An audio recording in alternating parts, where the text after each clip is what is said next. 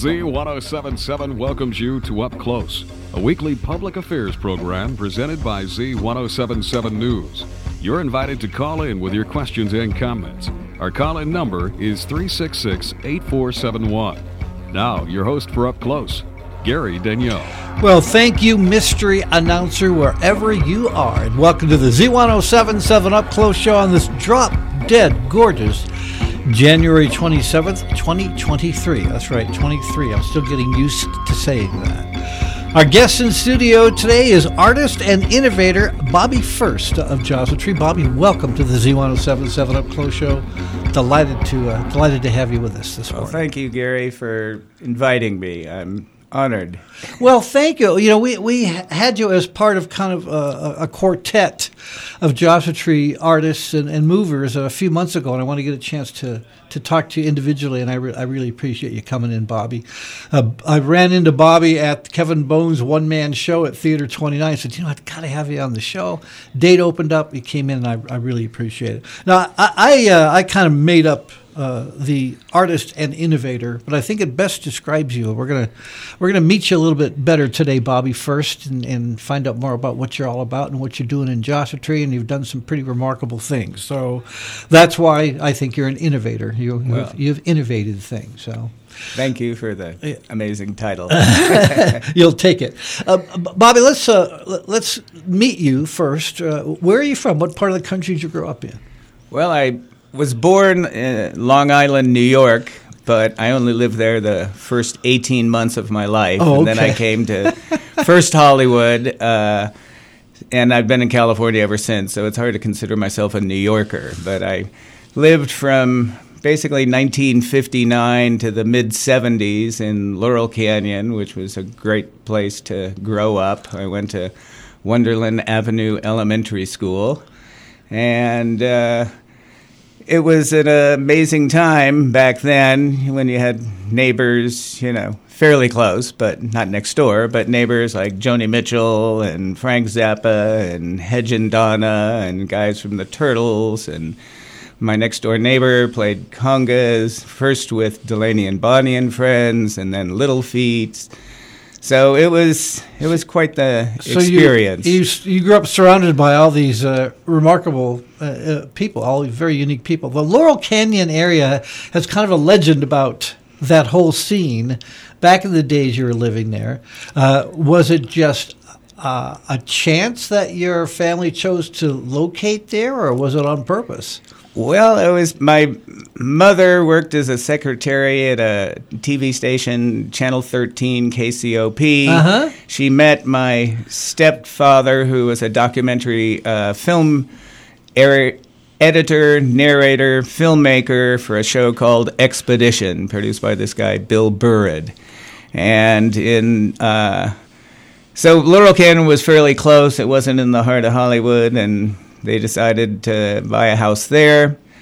And my dad was, as I said, working as a filmmaker, and he got sent down to Mexico in 1963. I was 10 years old, and I got to get out of elementary school. And we spent 4 months in Mexico, one town called Playa Azul, which was literally a town about 100 miles north of Acapulco, and the site of some Mayan ruins at the time, or actually Aztec, I would assume. And we spent 2 months in Playa Azul, and then we went inland to the state of Nayarit and spent a couple of months there. And when we came back, my father said, this archaeology stuff is kind of interesting. I think I'll take a class at UCLA. So he's looking through, and Peter is 40 years old, and most students are in their 20s, and he's looking through who teaches Archaeology 101 and sees this German name, Johannes Wilbert, and says, okay, I think I'll take his class, because my dad was born in Cologne, Germany, fled before the war. His parents sent him and his younger brother out of the country to England, and then the mother and father and younger sister got out a year later. So he took the first class, and got so into it that in 4.5 years later, he ended up getting a PhD in cultural anthropology and totally changed his career. Yeah. So good for him. In the 60s, kind of 66 and 67, as part of his research for his dissertation and stuff, we moved to Guadalajara in the state of Jalisco. And at that point, through a priest in a town called Zapopan, right outside of Guadalajara, my father came in contact with a Huichol Indian named Ramon Medina Silva, who made amazing yarn paintings. He was super talented at that. My father got interested first in his art, and then through time realized that Ramon was in the process of becoming a Huichol shaman. So my father, after a year or so, got permission to make a film on the Huichol Indian peyote ritual. So for the last 6 months, we were still living in Guadalajara. Ramon and his wife Lupe lived in our house, and I would come home from school every day, and he'd teach me how to make yarn paintings and you were going to elementary school in Mexico. Yes. Yeah. Well, first the American school, but that was a little bit too sterile for me, so I told my parents, I don't care if you send me to a Mexican school, just get me out of this place. I ended up in a school that was really interesting. It had 6 teachers and maybe 60 kids ranging in age, and in one class there might be 8 students, but one of the teachers was a medical doctor and a surgeon, and he took us to the local hospital and we dissected rats and things, and it was really an eclectic school. I don't recall the name of it, but I know it was run by an English woman and her husband, and it was just in an old Mexican house. So that was a really great learning experience. It sounds like all the way most around. of your young life was a learning experience. It started actually out was. in a traditional neighborhood, although I don't think that Laurel Canyon in the 60s was a traditional neighborhood, but in an interesting American neighborhood. At 10 years old, go to Mexico. Yeah. Your dad, who sounds like a remarkable guy, actually, kind of reinvents himself based on a passion. Now, you have to respect that. A lot of people get a burst of passion and are not quite sure they want to break away from the security of where they are to follow that passion. Exactly, so that I was fortunate that whole process developed for my dad. We, didn't get to spend a lot of time together because he was working, going to school, and so, my best friend's father was like the, football coach and stuff, and so I spent a lot of my youth at that time, high school or elementary school and junior high school, kind of hanging out at friends' houses a lot. But I'm still friends with people I grew up with in elementary school in Laurel Canyon, because it was a tight-knit community, and we were isolated because there was no public transportation. So back in the 60s, your thumb is how you got around, or your legs. You couldn't have bicycles because it was too hard to push it uphill a mile. So you said your father connected with the Huichol artist who was doing the wax paintings? Yes. Yeah. And Ramon and I got really close. So Ramon used me to convince the other Huichols that it was okay for my father to make the film because he wanted his son to participate. Well, that's remarkable, to allow it to be filmed. I know they're very, very private about those rituals. Yeah. Well, when it came down, we moved back to Los Angeles. It was, 4 or 5 months later, it was the season of peyote gathering, because the Huichols live in the mountains of the Sierra Nevada, but the peyote is down kind of just below the border in Texas, right at the kind of where the railroad tracks run north, just south of Texas. I think, what was the closest town? Senior moment here. Anyway, when it came time to do the film, we came back to Mexico, met up with Ramon and Lupe, and Lupe and the other women had made me a whole Huichol Indian outfit. Wow. And so it was my mother, who wasn't really a sound person, operating a reel-to-reel Nagra tape recorder. My dad was shooting a Bolex 16-millimeter camera, and there were two guys from the Mexican Indian Institute in Mexico City who had to supervise that, all of this was okay with the government. But so it was quite the experience. We fasted basically for like 10 days, and they normally walk. Now, how old were you at this point? I was 15. 15, okay. 15 and a half-ish, right? And normally they walk from the mountains down to the desert, collect the peyote, and come back, and it's a 40-day round trip. Wow. So but there's certain spots along the way that are sacred spots that they have to stop at and do ceremonies. So we drove in 2 cars, stuffed with 16 Huichols, my mother, my father, and myself, and went through the whole trek. But, sometimes it was like 20 miles, but there was no road, and you'd have to drive 100 miles to get to the other side. Yeah. So, but it was obviously an amazing experience, and kind of gave me a whole different perspective. Can you describe the well, it's like, for the Huichols, and, on this trip, there were 16 Huichols, ranging in age from a 10-day-old baby to an 88-year-old man. Wow. And with a 15-year-old American kid in there. Yeah, with a 15-year-old American kid. Yeah. And, you never see my face in the documentary, but in a line of Huichols, I'm the one with the pale ankles. Because the pants they wear are above, and they wear these really amazing kind of shoes made out of tire treads and leather that strap up around up your ankles. But it was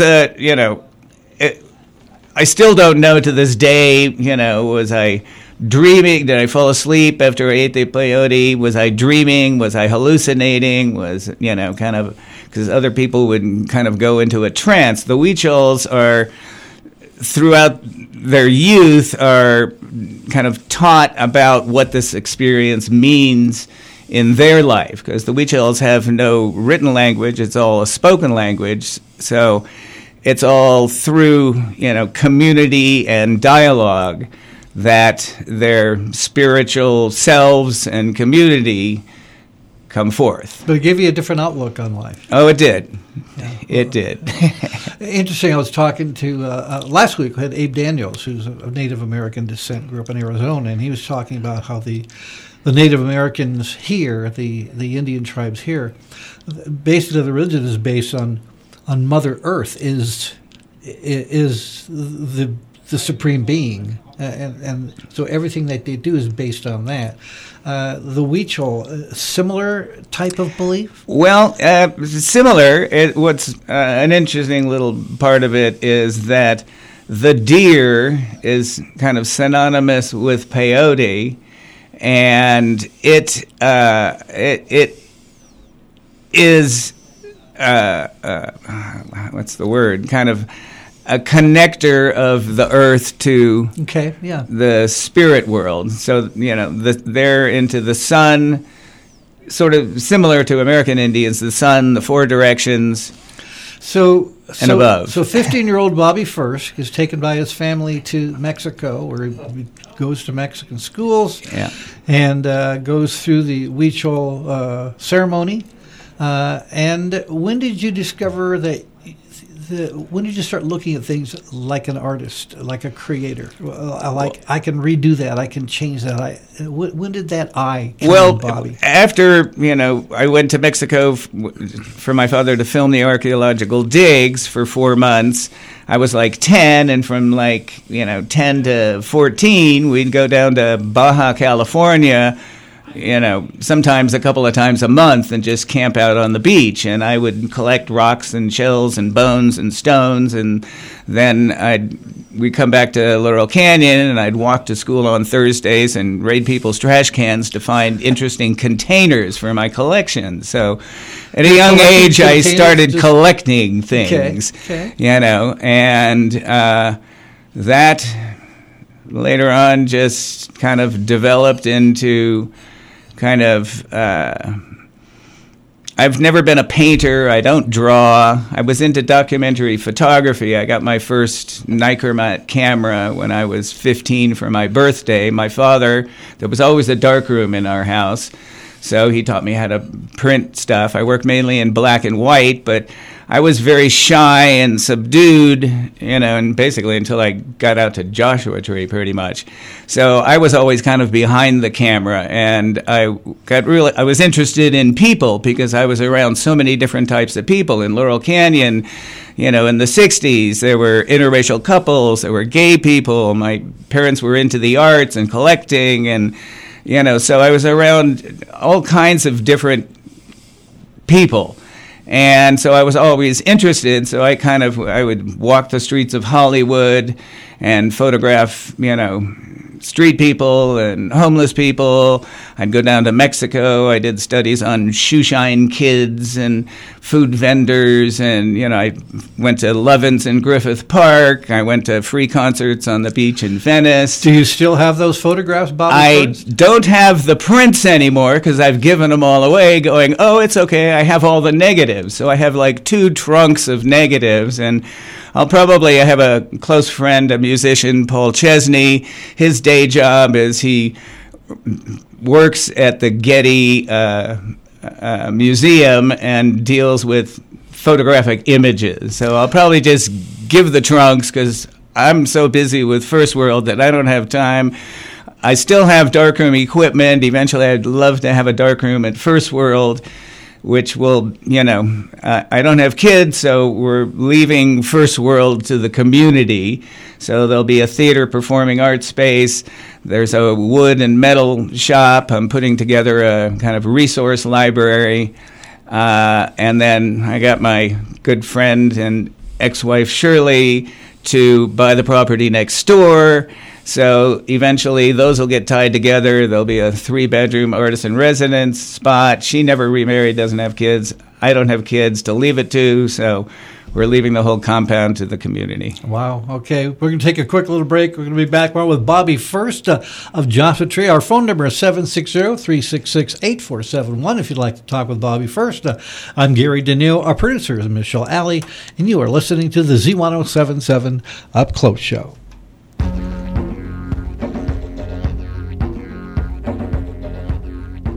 Sue's Health Food, committed to your good health. Hi, this is Sue from Sue's Health Foods. How's your new year going so far? Will 2023 be the year you reach your goals? Creating a new version of yourself or even upgrading your health begins with a thought. When that thought becomes action, change starts to happen. Consistent actions form habits. Without positive habits, positive change is, just a thought. Make Sue's Health Foods your new habit in 2023, and let us help you take action to move you closer to your health goals. There is no better time than right now. Sue's Health Foods, committed to your good health since 1983. Sue's Health Food, committed to your good health. Hello? Man, where are you? I thought you were coming. I can't. I'm in bed with the flu. The flu? Whoa. Grandma's about to crowd surf. Man, I'll call you back. Don't get stuck at home with the flu. A flu shot is safe, effective, and you can get it at the same time as your COVID-19 vaccine. A flu shot is the best way to prevent the flu and its potentially serious complications. Don't get flu FOMO. Learn more at getmyflushot.org. Brought to you by the AMA, CDC, and the Ad Council. Interest rates on hard money loans don't fluctuate with the Federal Reserve. This is Patty Brown, aka the Loan Lady or the Queen of Green. Do you need cash for home improvements? Trying to fix up your home to put on the market? We offer great alternatives and flexible lending for home improvement loans and mortgages. Our money to loan comes from local investors looking to invest in people, not credit scores. We've got money for your next project available and fast closing too. Call me today at 365-7003. The Loan Lady. We want to be your real estate lender. And we are back with the Z1077 Up Close, our guest in studio today, Joshua Tree artist and innovator Bobby First. Our number is 760-366-8471 for the Z1077 Up Close show. I'm going to loop back a little bit on First World. It's remarkable plans that you have, and I'm just kind of going, what a wonderful legacy you're building there. But I want to come back a little bit about that point in time when you were a teenager. Sometime in there you started getting some formal training. Well, I some schooling was involved, I believe. Well, my mother passed away in a car accident when I was 21 in 1974. I'm sorry. And through Social Security, they gave me money to, I decided to go to Valley College because it was close, this thing, to where I lived. And I was back in Laurel Canyon. I left, my dad changed his career in 71. We all moved across the country to upstate New York because he got a job being the head of the anthropology department at New York State University at Albany. Wow. So I turned 18 when I was there, registered for the draft. North of where we lived in a town called Ballston Lake. I registered in Saratoga Springs. I lasted about 5 months, snow, sleet, slush, and cold. I said, the heck with this. I'm going back to California. My parents going, oh, what are you going to do? You got to get an education. You got to do this. I said, whatever I'm doing, it's not here. So I made enough money photographing athletic events because one of our neighbors was the football coach, and I bought an airplane ticket, grabbed my cameras, a couple of changes of clothes, a sleeping bag, flew back to Los Angeles, got from the airport to the Roosevelt Hotel on Hollywood Boulevard. I had $4.89, but I was home. And I had friends that were renting a house in Laurel Canyon, so I moved right back to Laurel Canyon. All right, we're going to take a call here, Bobby. We're going to come back to that transition for you. Brad, you're on the radio. Good morning. Hey, good morning. Good morning. You're on the radio. Bobby, it's Brad. Yeah, I used to help out that beautiful lady up there, Elsa, but I just want to say what a great humanitarian you really are, man. You're a wonderful guy, and it's just amazing, non-assuming guy. It's just I don't know. Pleasure meeting you, and that's all I wanted to say. Well, thank you, Brad. All right, thanks. Appreciate that. It was great to meet you as well. All right, thanks, Brad. Letter number 760-366-8471 if you'd like to talk to Bobby First. So you get back to California. You're 18 years old. Your only way of making a living right now is on a camera. Yeah, and then, then in 71, the end of 71, it was, I didn't know how to, I ended up, a friend of mine in high school's dad ran a photo reproduction lab, so I ended up working in the photography lab. But I was up to my elbows all day long, printing up giant posters and things for people. I trained for a month. I took it over for 2 months. And I was getting paid minimum wage, $1.65 an hour. And I said, hey, I'm making $56 a week. I'm fasting 2 days a week, just drinking coffee to get through. I have no transportation. I'm walking up and down. Can you give me a raise? And the guy I replaced was making like $4 an hour because he had been there for a dozen years. And he said, no, President Nixon, wage price freeze. I won't give you a raise. And it was like, finally, I was going, hey, this is not comfortable here. So I walked in one day and I said, hey, come on, I really need a raise. And he says, well, can't do it. And I said, okay, here's today's work. Goodbye. I quit. And he says, you can't quit. And I said, I just did. And I walked out the door. And then I had a neighbor in Laurel Canyon on the street I grew up in who was a contractor. And my first, started off as a laborer, but I worked changing Trini Lopez's nightclub PJs into Starwood, which was kind of the first kind of punk rock club at Santa Monica and Crescent Heights-ish area. And I learned basic kind of carpentry, but they hired me to take care of all the destruction of the dressing rooms after shows and stuff. So I'd come in at 1 o'clock in the morning. Club would close at 2. I'd go to work right after that and, work to whatever it was to put stuff back together. Were you making more than $1.65 an hour? I was. Yeah. So then I worked there for a couple of years, and then my mother had a second cousin who was a Catholic priest at St. Victor's in West Hollywood. You have had some fascinating influences in your life, Bobby. I understand why you're so multifaceted. All these, you're bouncing all these people, all these different influences. Now you're learning carpentry skills. You have the photography skills, but you started collecting stuff at 15, and I see all that coming up into a nexus. Well,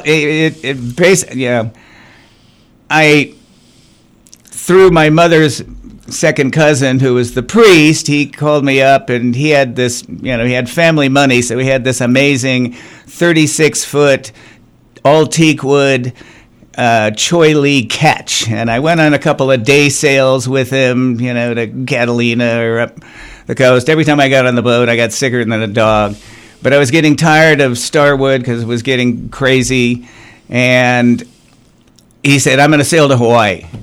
I said, and he said, "Do you want to come?" So I said, "Yes." So got on the boat. He brought along 3 children from his parish. We sailed to Hawaii. On the way over, my mother was Catholic, went all the way up to Catholic college. My dad was Jewish. Neither of them followed and, were religious. And so we're sailing across. We're a couple of days out. We get in this huge storm.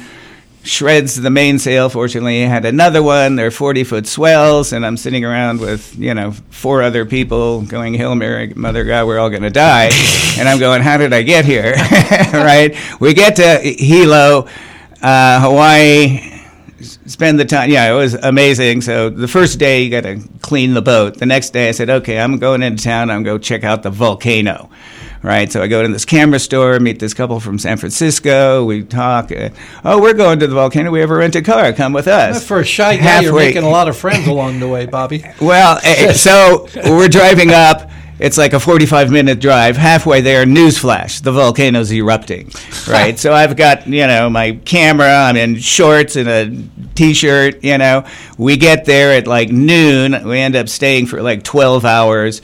I tried to bribe one of the park guys to take me along the walk, and I had a new 300-millimeter lens, so I did get some cool shots of the volcano erupting, but I couldn't get as close as I wanted to. And I ended up spending 4 months in Hilo, and I kind of went door to door, trying to get a job. And I'm sure they filled out an application. And as soon as I walked away, they went in the trash can because I was a haole. And that, it was the first time I understood what kind of, in a sense, racism was about, just because of the color of the skin or where you came from. You were like a potential, no thank you, we don't want to be around you.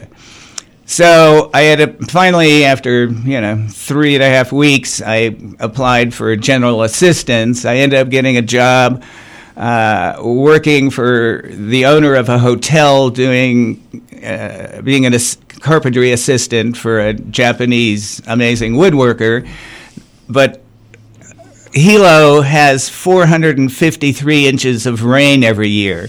So the rain shut us down. The guy who owned the hotel said, well, I don't want to fire you. I'll give you a job in the hotel, but the only thing I've got is cleaning air conditioners. So I started air conditioner number 1, went to 400. Then all of a sudden my general assistant check showed up, and I went back to California. 2 friends of mine, one friend and his partner started Starving Students. I started working, which was a moving company, started working for them. A week and a half later, the counties shut them down because they didn't have permits and licenses and stuff. And we're going, oh, this is too good. And the phone's ringing off the hook. I still have the same phone number 30-something, 40 years later. But did that for a year and a half. And then my friend's partner, Dad was a lawyer, and they went through and, unbeknownst to us, got all the permits and then said, okay, you can't do this anymore. It's ours. And I was like, I didn't have money to take them on in court, this, that, and the other thing. So, I ended up becoming a carpenter again. So what brought you to Joshua Tree for the first time? Well, tell us about that first experience. I spent, the first experience was, kind of wacky, but in 1972, we had taken mescaline. We had heard about George Van Tassel. So at 11 o'clock in the night, we just go, road trip, let's go find George Van Tassel in this Integratron thing. So we drive out. The only paved road was Old Woman Springs Road. We're driving around, and finally we see this kind of green glow, and we kind of head toward that because it was kind of, there were few houses out there, but not many. And sure enough, there's the Integratron. There's a chain link fence around it. It's got these kind of greenish lights, and we get out of a 1950 Ford panel truck painted purple with a big turtle, known as the Purple Turtle. So we get out, and we're like the apes when they see the thing in 2001. We're jumping on the fence, and we can't believe we found the place. Out of the darkness, we hear the sound of a cocking shotgun and a voice going, "Who are you, and what do you want?" And we go, "Are you Van Tassel?" And he goes, "No, I'm Swede, his son-in-law to be. What do you want with Van Tassel?" Well, we thought he was interesting. We want to talk to him. And he says, well, he's going to be at the Giant Rock Airport Cafe at 10 o'clock in the morning having breakfast. His daughter's the waitress, and she's going to be my wife. Where are you going to stay? And, this is still us standing in the darkness. And he goes, well, you can stay here. So, 5 minutes later, 6 minutes later, this 60-year-old guy or late 50s comes back with a bottle of whiskey, and we sit around, we smoke pot and drink whiskey with him, sleep for 4 hours, and he tells us how to get to the Giant Rock Airport Cafe, and we go and have breakfast with George Van Tassel. And how was breakfast with George Van Tassel? It was kind of wacky. The guy's a physicist, scientist. He's been abducted by aliens, but he's also a Jesus freak. And the Integratron, it was supposed to be kind of a rejuvenation thing, but at the same time, he says, I'm working on Einstein's theory of relativity. You cannot create or destroy energy. It's always present.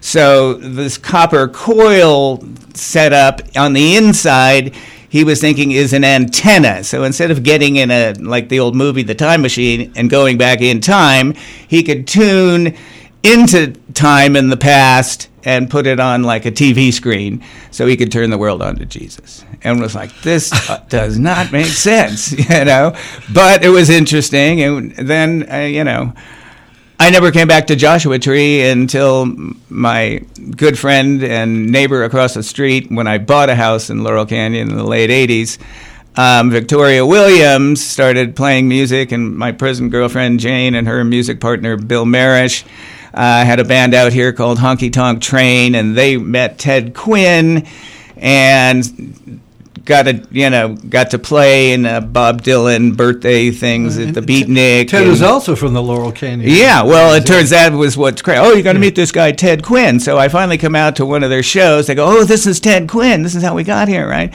And I go, first word out of my mouth is, do you have a sister, Diane? And he goes, how do you know? And I said, well, I photographed your sister's wedding to my carpenter friend, Jim, and you, at 17, your band played in the music.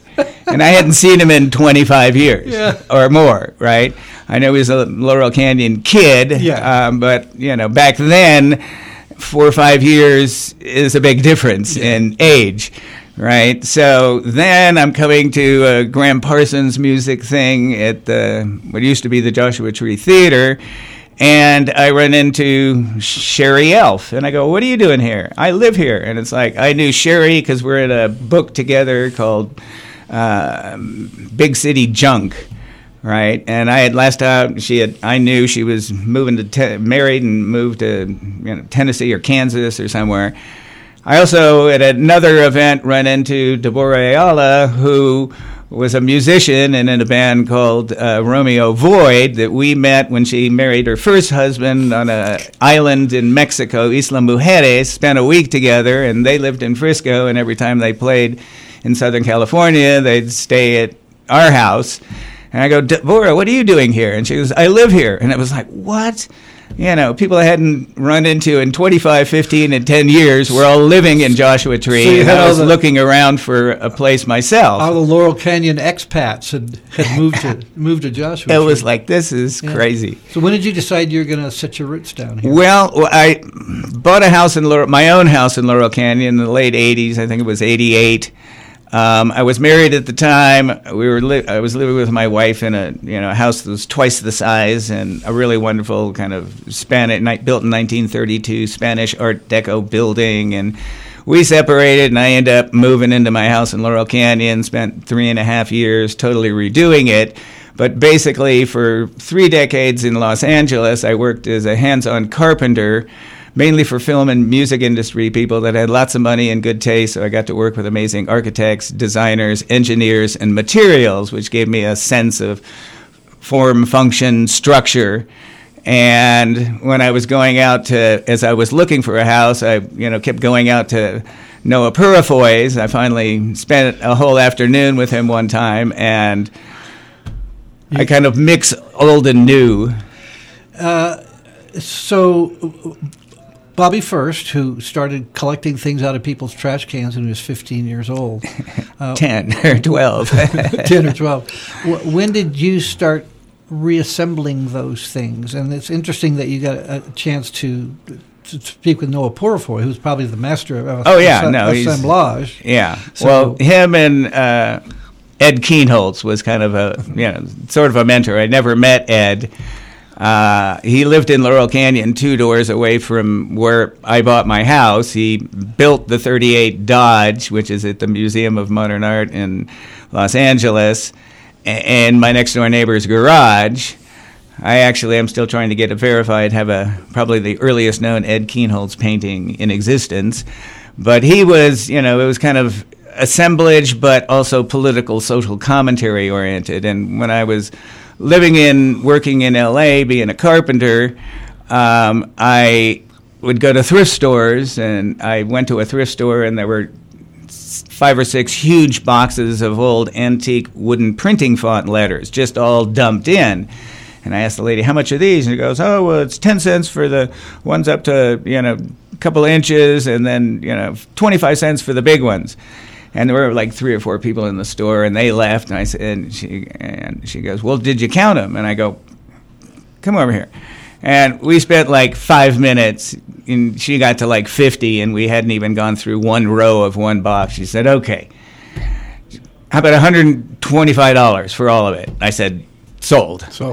Here's $20. I got to go to the bank and get the other 100. So I got those, and they were stored in my neighbor's garage in Laurel Canyon because he had just rebuilt a 2-car garage with a room above it, and he drove a Harley, so he had room. I didn't. I had an 830 square foot house and no garage. So one day I wasn't working. I went down, and he goes, what are you going to do with all these things? And I said, well, I'm probably just going to put them together because they're all kind of squares and rectangles and do like tabletops or something. So I grabbed a handful, and out of 5 letters, 3 of the letters were S-E-X. And he's going, how about sex words? And I go, words, there's a concept. So that started me going into kind of doing kind of political, social commentary-oriented stuff. My last name being First, F-U-R-S-T, I did a series with these letters for Lord. Hold on.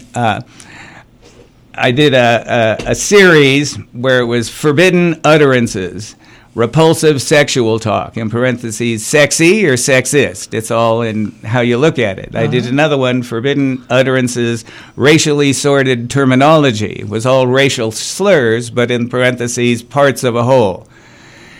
I did another one, Forbidden Utterances, Risky Street Thrills. It was all drugs to enlighten or escape. So that kind of got me going. I moved out here. I've kind of, as I said, I registered for the draft. I moved back to California. I'm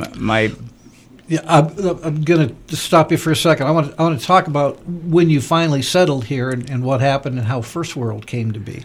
But first, I got to pay a little rent. So we'll be right back with more of the Z1077 Up Close Show. Our guest in studio today, Bobby First, artist and innovator of Joshua Tree.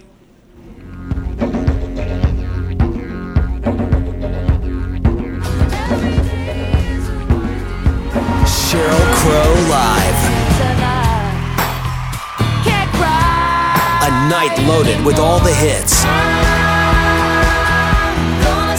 Saturday, March 4th, 8 p.m., Fantasy Springs Resort Casino.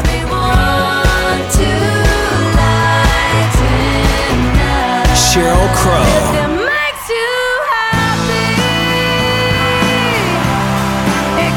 Saturday, March 4th, 8 p.m., Fantasy Springs Resort Casino. A night with Sheryl Crow. And all the songs you love. Tickets on sale now at FantasySpringsResort.com. 1-800-827-2946. For more info, check out SherylCrow.com. And we're back with the Z1077 Up Close. Our guest in studio today, Bobby First. And Bobby, I always call this show the fastest hour in radio. So yeah. I want to get to Bobby arriving in Joshua Tree, the triumphant return of Bobby First to Joshua Tree when you finally decided this is where you wanted to live.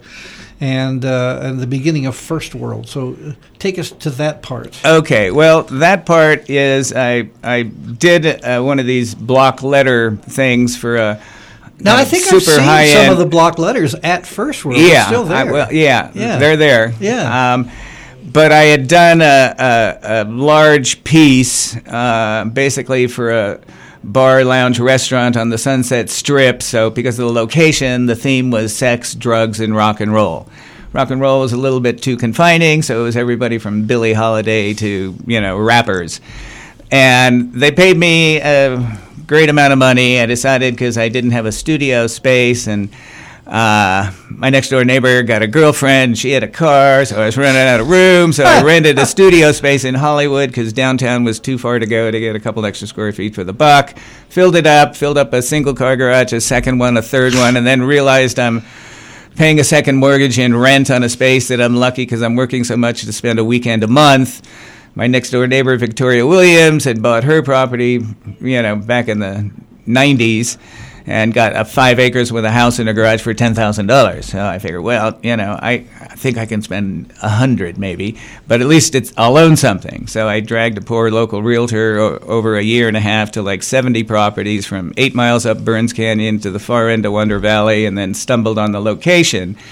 My girlfriend and I walked through the house, didn't remember the house. We just remembered the location, these rock mountains. Well, you got it's the Monument Manor area, which is a very unique area. And for, and because I was, making multiple trips trying to, be able to talk to Noah Purifoy, on the way there I saw this Quonset hut steel building, and it kept kind of catching my eye, and then Noah had one on his property, a smaller version, and I figured that's what I want for my studio. So I ordered one and started building, and when I got to Joshua Tree, what's now the theater was my studio, my storage, my workshop, but also my gallery. And I decided I was spending too many unproductive hours cleaning up sawdust because I was mainly a woodworker, that it would be easier to build a second building for the dust zone. I got 2/3 of the shell done. It was somebody's birthday. And what was kind of the beginning of, I don't know the beginning, but Graham Rabbit played in this, and everybody's like going, oh, the sound in these things are so wonderful, you got to have more music. So I called the company back, and I figured, okay, I'll put a dozen theater seats outside and kind of make an awning to semi-protect them from the weather. And then one thing led to another, and because I moved all the tools and a lot of stuff out of the center of the big space, like people wanted to play in the big space, and all of a sudden, 2 or 3 years later, it went from all about me to all about community. So the First World grew. It did. It wasn't built, it was grown. Yeah, it was. It was all community inspired. When I first kind of people that were playing were basically local people. And then, because a lot of people come through Joshua Tree or have come from somewhere else, it went from local to national. And then somehow it went from national to international, and now we have performers for all over the world. Just to give you a little idea of what's coming up at First World, I did a little internet search. We got the Ben Vaughn Ensemble. By the way, I love Ben Vaughn. He's been on this show. He's just a great guy. Coming out on February 11th, you got the Hawk Messengers with DJ Alchemy coming up beginning of February. Megan, Diana, and Earl Valley coming up beginning of February. So First World has gone from Bobby First Studio to a world-class entertainment spot. Yeah, I mean, you're bringing in artists that... they're finding me. I've never booked one performer, whether it's a musician, a filmmaker, poetry, comedy. We've done fashion shows. I do, fundraisers for Milltree, the Mojave Desert Land Trust, Joshua Tree National Park. I'm going to talk about that, about the fundraisers and what you're doing with that. But got to pay one more. Got to pay a little bit more rent. We'll be back with the final portion of our show, which is the fastest hour in radio. We'll be right back with more with Bobby First on the Z1077 Up Close Show.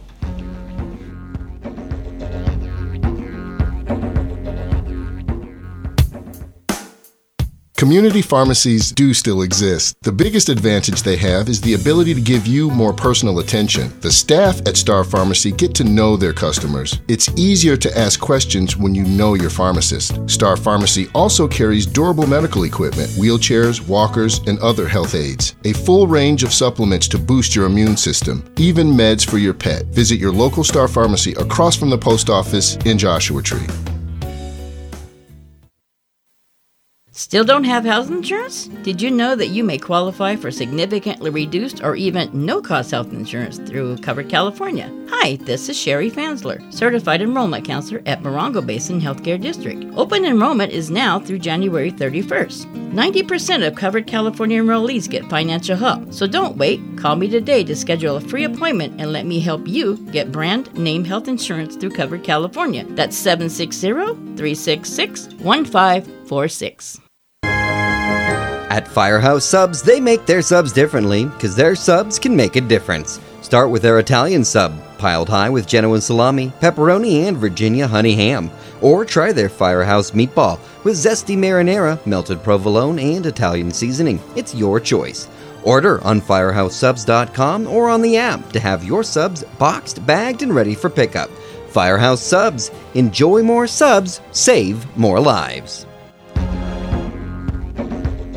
And we are back with our Up Close show. I'm Gary Daigneault with Bobby First.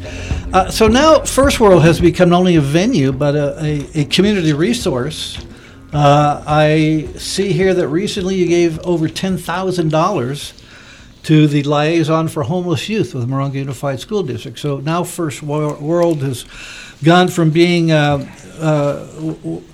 studio where Bobby didn't want sawdust to a world-class venue, and now that venue is generating resources for the community. Was that a conscious thing, or just still part of this growth, this constant? Well, yeah, it was actually, we decided to do that particular fundraiser because we had the Morongo Basin Conservation Association. Joshua Tree has been affected by short-term rentals. Yes. And the effect it's having. So we interviewed business people, Wayne from the school district, also people that were losing their houses because they were getting sold out from under them. So we did an 8-minute interview with probably close to a dozen people to send this 8-minute video to the county to go, hey, you got to get on top of this. Well, during that process, through Wayne, we figured out he let I heard that there are 700 homeless kids in the Morongo Valley, which stretches from Morongo to Wonder Valley. Yeah. And we're going, that is, what? So we had done 5-6 months ago, we did a fundraiser for Ukrainian kids in connection with another nonprofit. We raised $3,000, and at that time is just when just after that or just a day before it is when we heard about the homeless kids in our neighborhood. So we decided, okay, let's do a fundraiser to raise money to specifically go to the school district and their person that deals with homeless kids. Now, if you're interested in going to see the entertainment and find out what's happening at this venue in Joshua Tree, First World, it's First World and WURLD. Is it .org or .com? It's .org. Okay, so firstworld.org will get you the information about the venue and the concerts and other things that come out. Bobby First, are you still working? Are you still creating? Are you still looking at things in that remarkable way that was formed through all these innovators you've met all your life? Well, I kind of, I went from kind of woodworking to teach myself to weld, because in the past I did other art pieces that involved welding, but I would cut and trim and get it all together, but I wasn't a proficient welder. And I had a friend in Los Angeles, had a company called Metalmorphosis, and he, did everything from industrial welding, beams and structures and stuff, to artwork. And then I moved out here, sold my house in Laurel Canyon for a whole lot of money. The reason I left was, somebody ran into my truck, and I realized I'm spending, a quarter of my lifetime sitting in my truck in traffic because I'm living in Laurel Canyon, working in Venice or the Palisades or Malibu. And it was finally I just said, I'm done. I'm just going to, move to Joshua Tree. I'll have my art studio. I'm still a carpenter. I can, do work, and that's basically how I got here. And now I'm still doing construction. I've, built 4 of these Quonset huts on my property, but I've also built 6, probably 8 of them for other people in the high desert, because I know the process and how to make it. You're the Quonset hut guy now. So, I can't live off Social Security, so I'm still working. Doesn't pay the rent. Well, it pays the rent, or the mortgage, but So, are the works of Bobby First now? Are they commissioned, or Bobby just sees things like, I could do something with that? Well, I just make art, and I've sold art in the past. I've sold it. Now I basically, because I work in 3 dimensions. You show somebody a picture, it's not the same as touching it, feeling it, walking around it, and I don't really make art for money unless somebody, makes me an offer I can't refuse at the time. So I just make art. I don't really make it to sell. I have no idea how to put a value on it. I've, I've been part of group shows years and years ago in L.A. I had one show at La Luz de Jesus Gallery in Hollywood, that... But now you're creating for Bobby. Yeah, I just, All right. Bobby First, thank you so much for being our guest. It's nice to get to know you better, and our listeners got to know you better. If you want to find out more about what's happening at First World, it's FURST, First, WURLD, First one word. World, all one word, .org, and check it out for yourself. That's going to do it for the Z107 7 Up Close show. Join me next week for Up Close. Until then, thanks for listening. Drive carefully, and God bless. Bye-bye.